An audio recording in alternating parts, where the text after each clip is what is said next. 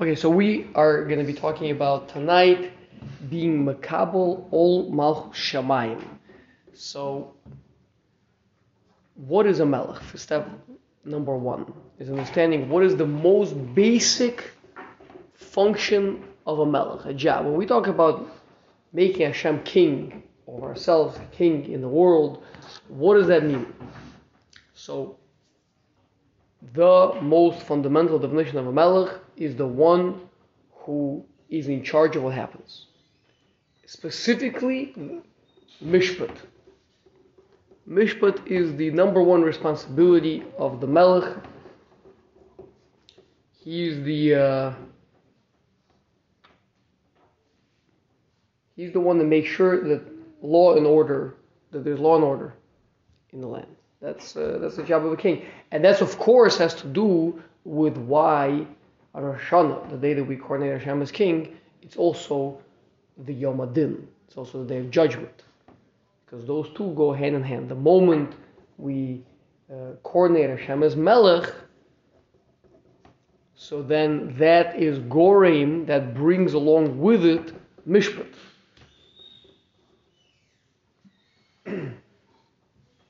So how do we relate to Mishpat properly in a way that will coordinate Hashem as king? And of course, the incredible structure of the Torah is that the parshios of these weeks leading up to Rosh Hashana have to do with the Inyan of the Yoma, of preparing us for the Rosh Hashana, for the Yom of Mishpat. So says the Midrash in Parsha Shoftim v'Shotrim, judges and officers, you shall appoint for yourselves. Amar Rebbe Levi, Lama Davar Doma, what is it similar to? Now, this is a little bit of a lengthy midrash. We'll chop it up into pieces and discuss it. Bez Hashem come away with a really incredible understanding of how to relate to Mishpat. So, what is Hashem commanding us over here? Lama davar doma lemelech shayalu banim harbe. A king has many children, and he loves the youngest one more than all of them. And he has many different possessions, many different properties, and he has an orchard that he loves more than any of his other possessions. So what does the king do? He says, I'll give my most beloved possession, which is my orchard, to my most beloved child, which is my youngest son. So that is what Hashem does over here as well, says Rabbi Levi. What is the thing that Hashem loves more than anything else in the world? That's right. Ki ani Hashem oiv mishpat, says the pasuk. Hashem, I love mishpat. And whom does Hashem love more than anyone else? Of course, that's like the pasuk says, Kinar Yisrael ve'ohavehu. Right, Yisrael are the youthful ones, and I love them. Right, so we have Hashem has this most beloved thing, which is mishpat. So he gives it to his most beloved son, which is Klal Yisrael. Okay, so obviously a few questions. Why the youngest son? What's the Midrash trying to say by telling us that the king has many children, but he loves his youngest son the most? So we know the concept. Sova Maseva Mashavat Chila. Rashi talks about it with the birth of Yaakov and Esav. That the concept is that when you initially envision something. Let's say the cherry on top, the final thing that makes it all come together. That's what it's all for. That's only going to happen at the very end. So too, of course, the Jewish people are the youngest nation. All the nations of the world were already formed by the time the Jewish people are coming out of Mitzrayim. That's the final people, the 70 nations, and then the soul is breathed into that body, right? Of 70 parts. And in what way? Why is the representation of the thing that the king loves the most is a pardes, a garden, so an orchard. So the orchard has a number of connotations. Other things that people have. A house is functional. A house protects you from the elements. It's the place where you keep your stuff, things like that. An orchard is for tiul. Tiul means to go for a walk, to walk around, to just enjoy. I mean, a person has beautiful grounds, right, with wonderful trees and fruit trees and flowers and things like that. That is just for the pleasure, the love of it. That's number one. And number two, of course, is the fruits themselves, right? When Hashem wanted to make a place where it would be pleasurable, where a person would derive happiness, what is that place called? It's called the Gan Eden, right? The garden of pleasure. So it's not called the house of pleasure. It's not called the what's it called? The chocolate factory. What? No, yeah, the story about the children with the chocolate factory. Charlie and the Chocolate Factory. Oh, Charlie? No. Willy Wonka. Yeah, there you are. Thank you. Well, it's called Charlie and the Chocolate Factory, though. Right. The book is called that, but it's Willy Wonka. Willy Wonka and the Chocolate Factory. Thank you. Yes, that is. Really? Yes. I think the first movie is called that. Oh, so maybe the second one is? Are there three then? There's something like Then that. the second All one right. is. Okay. But the point is that no, it's a gan, right? Gan Eden, the thing that is the most pleasurable, most beloved, is a paradise. That's the thing that the one enjoys. Everything else has utility, technical utility. I need this, I need that. So too, similarly, kivayachal, as if Hashem has a purpose in the creation, and that purpose, of course, is to be native to the Jewish people, that there should be Jewish people. Of course, in the initial creation, there wasn't a Jewish people. There was Adam Rishon. However, what people don't understand is, on the contrary, there was only a Jewish people. Meaning, Adam Rishon is what Avraham Avinu eventually made it back to after the fall of Adam. Adam, where he fell with the hate of Adam Rishon. Obviously, Rosh Hashana is the day that man was created, so it's worthwhile to talk about that as well. So man falls from his status as the purpose of the creation, and Hashem allows for whoever will be will reclaim that name of Adam. Adam Atem, says the Navi. You are man. Man you are. Adam Atem. Atem. Adam. Karuim Adam. You are called Adam. V'lo u'musol. Not the nations of the world. They never made it back to the full shame Adam. That's only someone whose entire life is dedicated to avodas Hashem can be called Adam. So anyway, so that is class. So what's the role of others? Others, as we see clearly in the Gemara beginning of Avodah Zarah, anyone else who is not living the intended life with the Taryag mitzvahs, with the full assortment of mitzvahs, where the entire Ramach Evorim, the 248 limbs, and the Shasagidim, and the 365 sinews are all dedicated to the service of Hashem. So a person who's not doing that, so then those people have a utility in the world. And that's their merit. Ultimately, is the merit of the Chasidi Umos Ha'olam, merit of the pious ones of the nations, is that they facilitated the Jewish people in their service of Hashem. That's why they have a chelik in Olam Haba. They have a portion.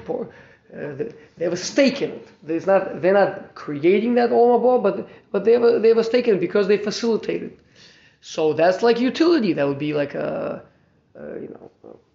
factory, a car, or this or that. But the place of just enjoying being there, just the tzivul, the enjoyment of being together, that's between the king and the pardes and his orchard.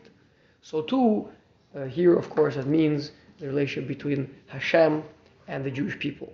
Okay, so we have the analogy of the king giving his most beloved possession, which is the orchard, to his most beloved child, and that is being analogized, of course, over here to Hashem giving to his most beloved child, which is the Jewish people, mishpat, judgment, which is his most prized possession. Why isn't it the Torah?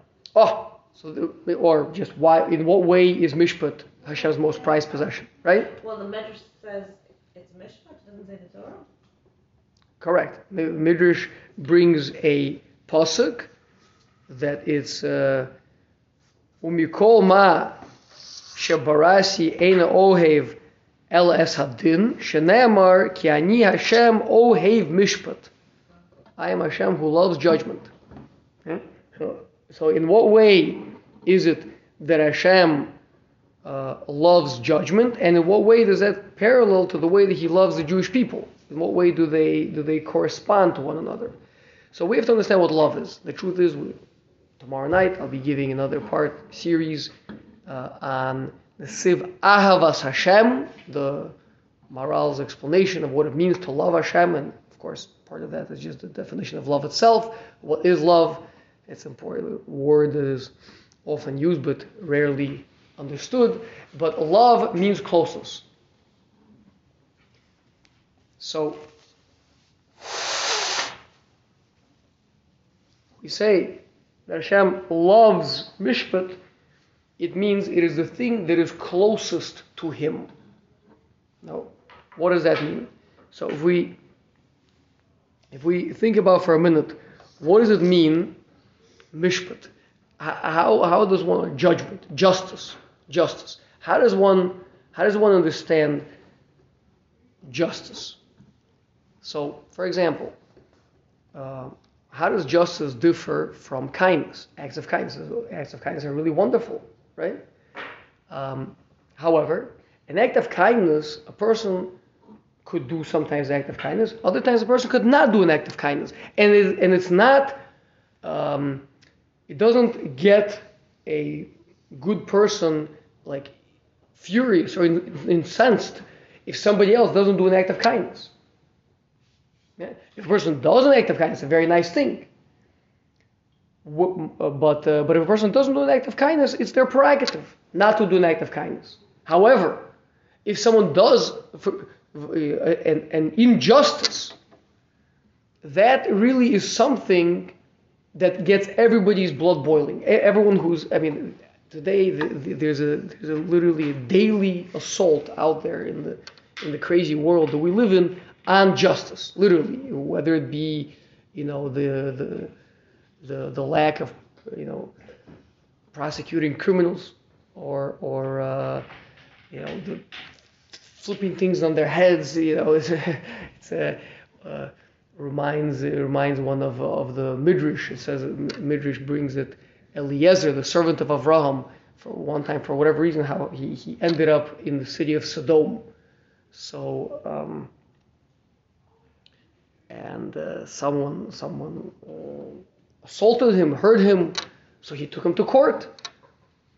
So the judge said, "Oh, he made you bleed, okay? But we have doctors in the city that they do bloodletting, and for bloodletting you have to pay money. So this person, he hit you, he made you bleed, so you should have to pay him money for the bloodletting he did to you." So Eliezer assaulted the judge, said, "You just pay him on my behalf." Yeah. So, that's the world that we live in. But why is that so crazy? Because justice is something that must be always. I mean, it's something that can never be violated, not even once. As opposed to chesed is lifnim mishur sadin. Kindness goes beyond the line of obligation. So as long as I'm within my rights to do it, not to do it, it's up to me. But I'm not within my rights to go and to take your thing. I'm not within my rights to go and harm you. I'm not within my rights to overstep the boundary of a person's personal space. Okay? And that, of course, says that there's certain things that Hashem established in the world as musts, right? Like inalienable rights. You cannot take away this from anyone. Every person has a right to this. And if you take it away, then there's it's an absolute injustice. Now, without getting into why certain things Hashem made within the category of justice or injustice, and certain things Hashem made within the categories of chesed and that, but the point being that certain things are held much more close to one than others. This can never be violated. These are the things, okay, sometimes yes, sometimes not. That tells you the moment something is mishpat, the moment something is din, then it means it's something that is this like kodesh hakadoshim. It's holy. It can never be violated. Such a thing.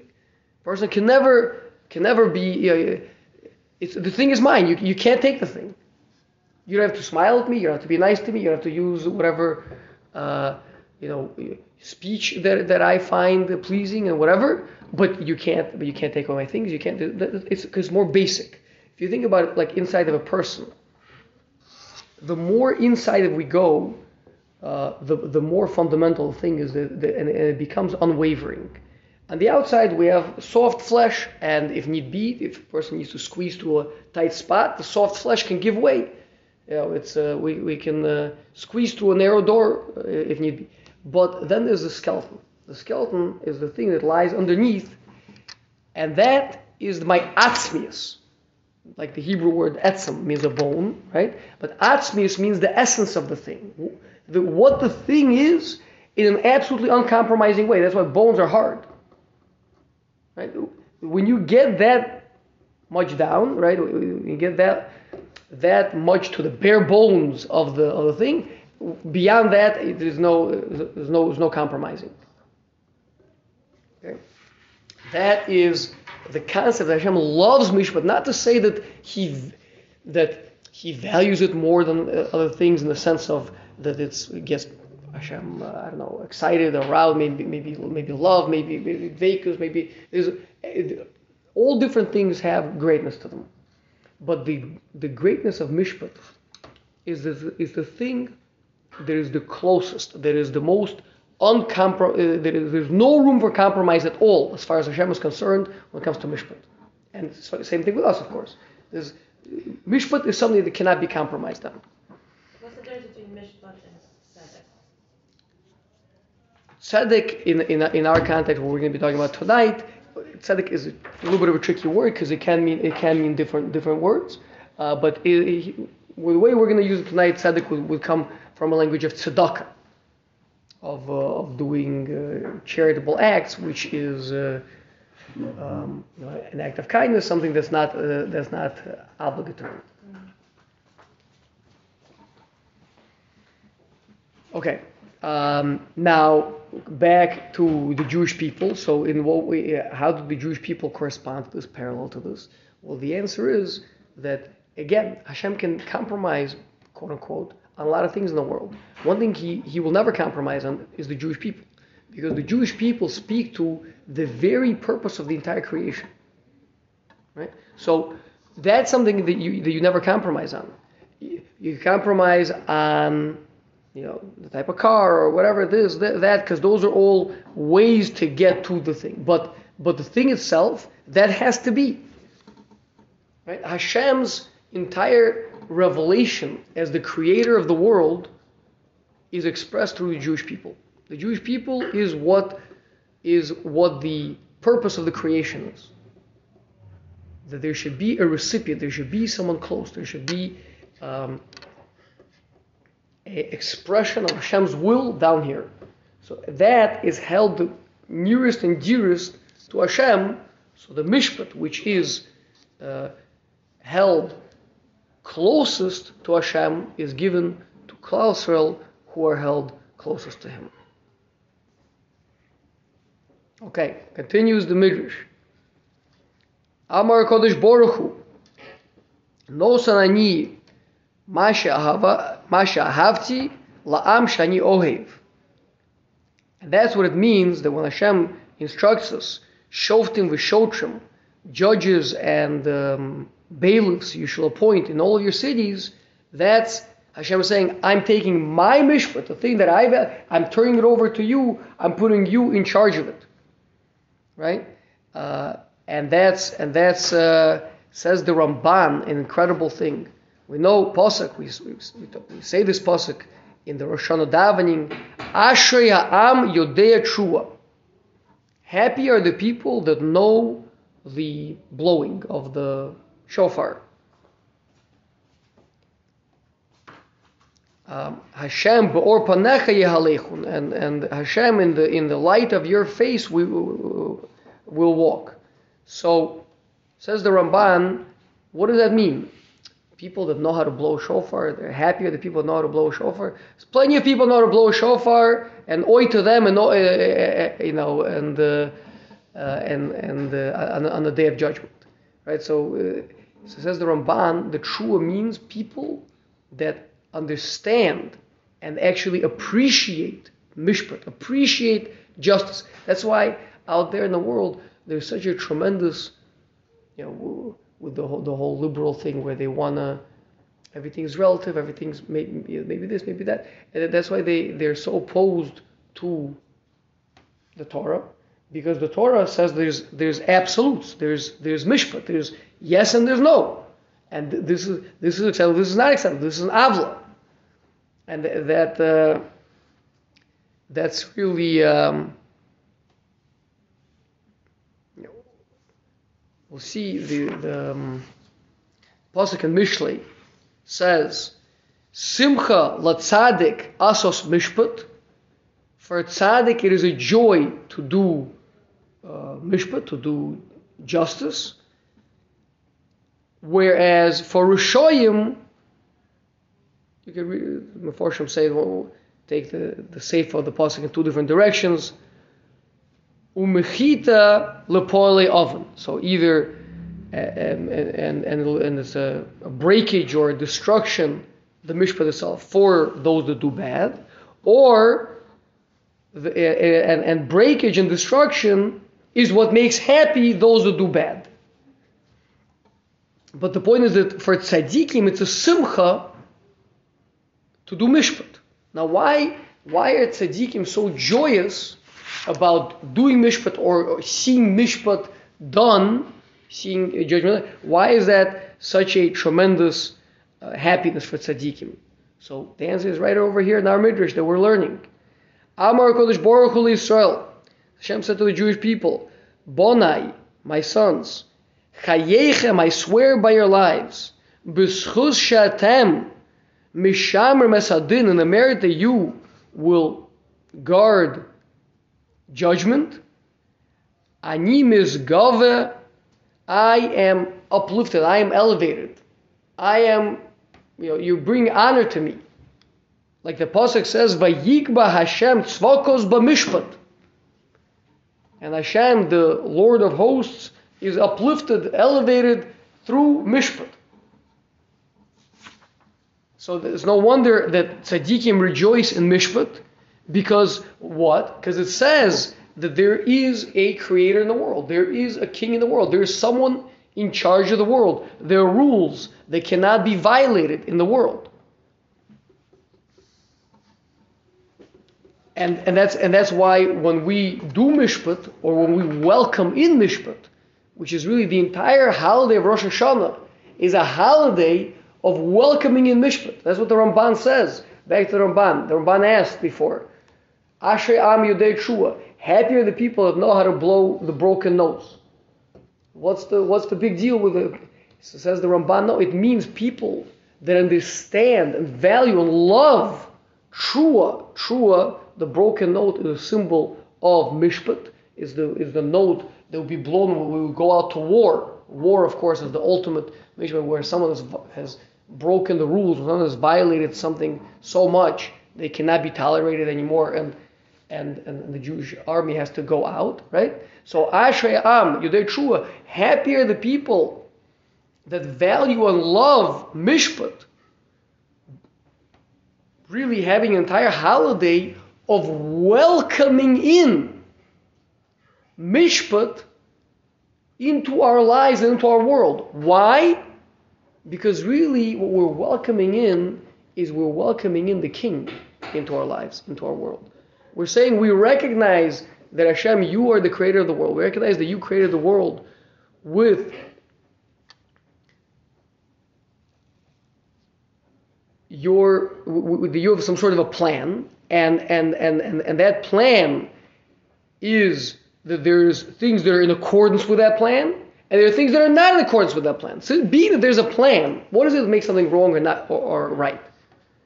Is the thing in accordance with Hashem's will or not? If it's in accordance with Hashem's will, then it's moral. If it's not in accordance with Hashem's will, then it's immoral. That is wrong. So being that there's a creator to the world, and that creator has a purpose to the world, that automatically brings with it that there's consequences to whether you are following that expressed will or not. So tzaddikim love that because it's a manifestation. It's the most basic manifestation of the fact that there's a creator in the world. Is the fact that there's a right and wrong. The fact that there's consequences for it.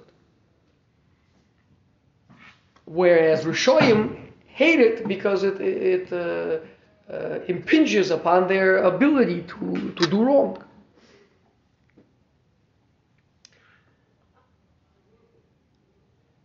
Okay, now the question though is, why is it that Hashem is so reliant upon us? We get back to the Midrash. The Midrash says Hashem swears to us by our lives that in the merit that you will do justice, I am uplifted, I'm elevated. Why does Hashem just do the justice himself? Why does Hashem first want us to do it? And the same thing, of course, is true on Rosh Hashana. We're commanded and entrusted with the holy job of declaring Hashem as king. Why can't Hashem just come out and become king? Just do it. Just run the show, run the world. What does he need us for? What is this concept? Tamlichuni. Right? Tamlichuni. Coronate me as your king. What is this concept of in the merit that you do mishpat, that you do din, I am uplifted. Vayigba Hashem tzvakos b'mishpat, in the mishpat of the Jewish people. The concept is because a person who takes control, who takes charge, takes matters into his own hands, would be called a dictator. The difference in a dictator and a king is that a king is coronated and a dictator just has the power. You say, fine, but what's the difference? I mean, okay, so he will call a dictator. What's the difference between a dictator and a king? It's true. In our world, a dictator takes the power. A king is coronated by the people. Meaning the people, or the prophet says, please, we want you to be the king here. But what does it mean? What's the difference? So the difference is, a dictator says that this is a way that things, this is a way, this is the way things are right now. But it doesn't say that this is the way things must be.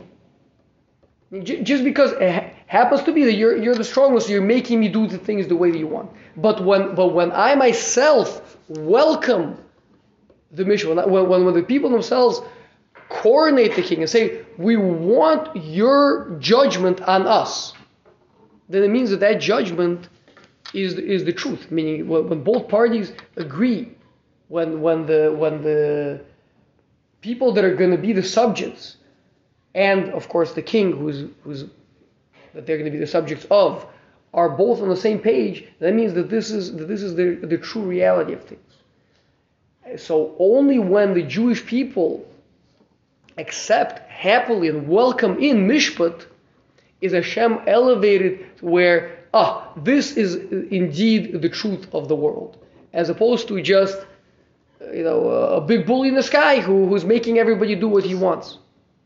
No, we're doing it from our own volition. On the contrary, we rejoice with Mishpat because it shows that there's a Borei Olam, that there's a creator of the world.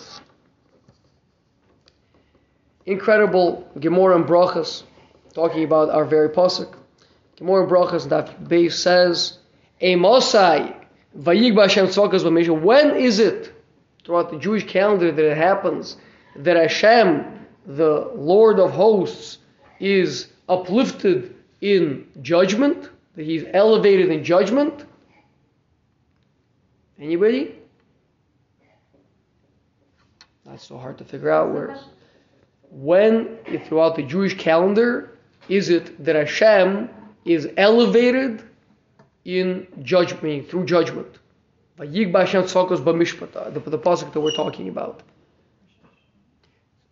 Rosh Hashana specifically, and slightly more general, says the Gemara, Aseres Yimei Tshuva.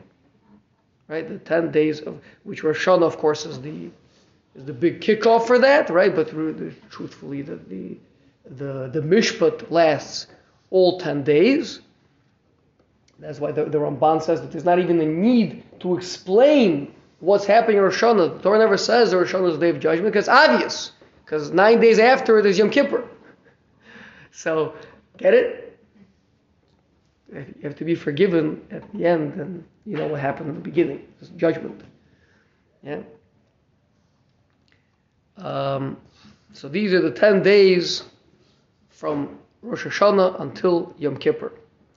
And that is why, incredible thing, the Maisa Rav records the Vilna Gaon was joyous throughout the entire day of Rosh Hashanah, and especially during the truce, especially during the blowing of the shofar, because this is literally a kiyum of the pasuk Simcha l'tzadik also mishpat. It's a joy to a tzaddik when justice is being done, because that's the manifestation of the king in the world.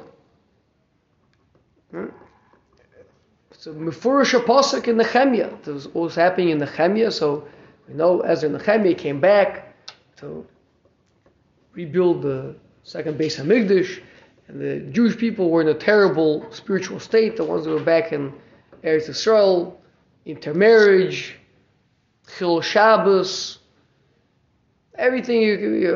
Ein kol chalish takas Hashemesh. People think nowadays, it's so many secular Jews, so much intermarriage. It happened before. And when Ezra was reading to them from the Torah, and that was Rosh Hashanah. That was Rosh Hashanah. And they understood this is the day of judgment. They all started crying terribly from regret.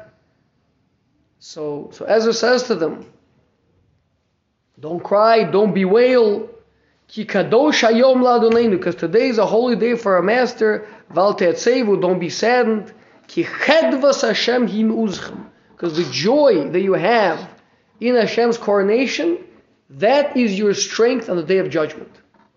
That's the thing that's going to carry you through. Continues Hashem in the Midrash. So, which time we have? What's the schedule? We have more with 9:30. Okay. So it continues the Midrash So once we've done that, once we're ourselves doing mishpat, and Hashem is uplifted through that, and through the fact that you do this for me, that you elevate me through the acceptance of mishpat, of din, afani oset tzedakah. So then I will do tzedakah. That's a little bit of an interesting thing. It's switching around. So another place in the Midrash explains that Hashem has two thrones. Like any good king, he has two thrones. A throne of judgment and a throne of tzedakah, of generosity. And when the Jewish people place Hashem, when the Jewish people coordinate Hashem and elevate Hashem to the throne of justice, then he gets up off of the throne of justice and sits down on the throne of tzedakah. What's the concept of that? The concept is very simple. One can only show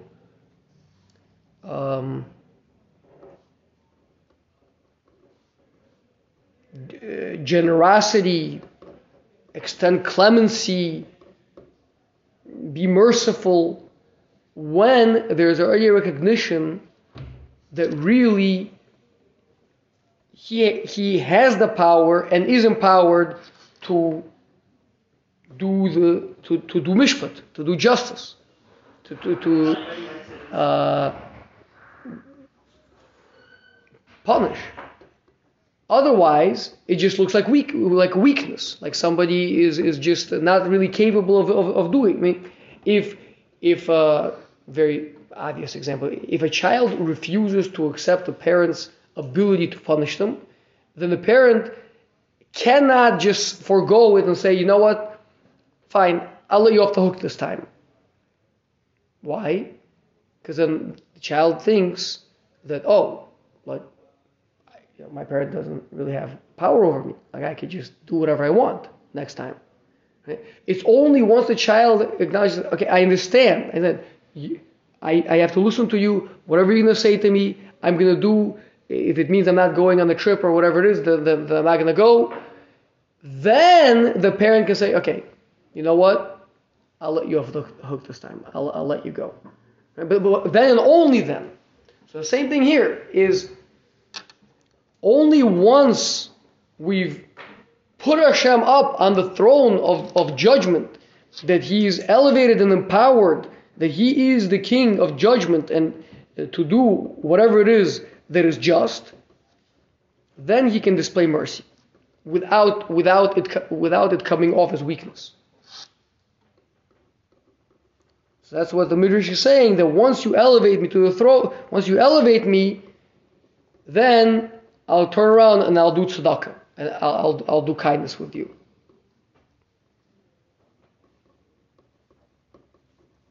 Continues the Midrash, not only that, but then I'll go and I'll dwell with you.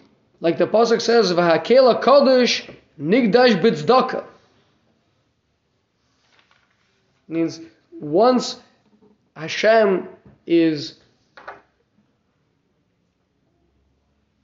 recognized as being transcendent, as being uplifted, as being first of all in charge and having the power and displaying such grace and such mercy towards us, we recognize how awesome he is. Now we're shifting a little bit already away from the yira and the pachad aspect, and shifting over to respect and being awed by how incredible Hashem is. Then Hashem could dwell with us, because there's a problem with dwelling. If a parent gets down on their hands and knees and they're playing with the child inside the sandbox, so it's great if the child recognizes, wow, my parent is so awesome, so chashuv, so important, and yet still he's down here in the sandbox with me. That's wonderful. But if he thinks there's just another school child and a peer of his, then you've lost the entire joy that the child having of the fact that the parent came down to him. So too, Hashem is going to be with us if we recognize how awesome He is. That's everything the Mishpat brings into our lives. I mean, the recognition of Hashem as King and of being the Kela Mishpat brings with it mercy and brings with it a Hashros Hashchina, Hashem dwelling with us. Continues the Midrash, Ve'im Mishmartem Eshneim Hatzedakah Ve'adin, and if you will follow me, you'll mimic me, and you'll do those two things the way that I do, Miyad ani golaschem, immediately I'm going to redeem you. Because, of course, the king doesn't have any competition. There's no other kings. There's nobody else who's going to be in charge of the Jewish people. As long as we are perfectly mirroring that Hashem is our king, and our king is just and merciful, and therefore we are just and merciful, then there's no room for anyone else to display any power over us, to enslave us, to subjugate us, to have power over us. That's Gula. That's where Hashem is not only dwelling with us as far as we're concerned, but as far as the whole world is concerned, where no one has power over His chosen people. Okay? As Hashem, we should all be zocha to overcome our own personal fears of the mishpat that there might be against us. We all are basar v'adam, flesh and blood, and have made mistakes, and there's a natural hesitancy to welcome in the mishpat into our lives, into the world. But that is, on the contrary, that is our strength on the day of judgment, is the fact that we welcome in the mishpat, the fact that we recognize Hashem as the judge with the power to punish us for the mistakes that we've made. That Hashem will all be zocha to a display of mercy and tzedakah to us for having been vayigba Hashem tzvakos b'mishpat. Any questions? Like, do you not end up just having very mixed emotions during the Zacchaeus? Like, you're not supposed to be just joyful, because there's so many, like, different... You're also supposed to be in awe, and you're also supposed to have some level of fear. So, like... There are some unfortunately that say there's actually a mixed amount, mixed. On the one hand, rejoice for the coronation of Hashem. On the other hand, pain and regret over having not lived a year with Hashem as the king. There are those. So, the compromise that I saw some bring is that for the first Kia, person can cry a little bit, but then for the rest of it to be joyous. First set or first signal? You like the first 30 or? No. Just one Kia?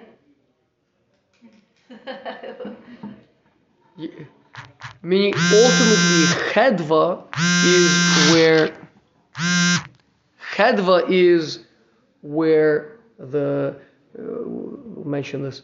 We see chedva by when Yisro comes to convert, when Yisro comes to Moshe Rabbeinu, and Moshe tells Yisro about all the incredible things Hashem did to the Jewish people and to the Egyptians, and so it says over there that Yisro rejoiced, uses language of chedva, and so Rashi says chedva is two.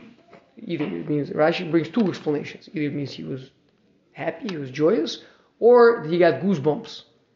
Why goosebumps? Because Yisro had been a goy until now, and Egyptians are goyim, and you see how Hashem annihilated an entire army of them. That was like a little bit scary for him. So the Malbim there on the spot says that's the type of different words for happiness. Chedva is a very interesting word. It means, says the Malbim, where the inner joy overcomes the external fear that a person has, the external awe that a person has. So to a certain extent, that's that's we hear in the pasuk in Nehemiah, right? Of course, the people were rightfully so scared, but Ezra says to them, Al te'atzevu ki chedvas Hashem hinuschem. The joy that you have in spite of the fear and even some of the pain and regret that you're having this day, but the joy that you have for Hashem and for the world as being the king is greater than that. It overcomes that. Hinuschem. That's your strength for the day of judgment. So you first have to establish your fear before you can actually have that kind of joy. That's certainly the job from now until Rosh Hashana. I feel like the fear is kind of part of the accepting it. Like you have to first feel all the feelings in order for it to be real. In order to be able to rejoice and like let go of it, I feel like you kind of have to fear it. So let go of what? Like you're saying to like accept and rejoice the judgment. So I feel like in order to do that, you kind of have to like feel the fear, whatever feelings you have towards it, to and then have the greater simcha for Hashem overcome that, right? Yeah.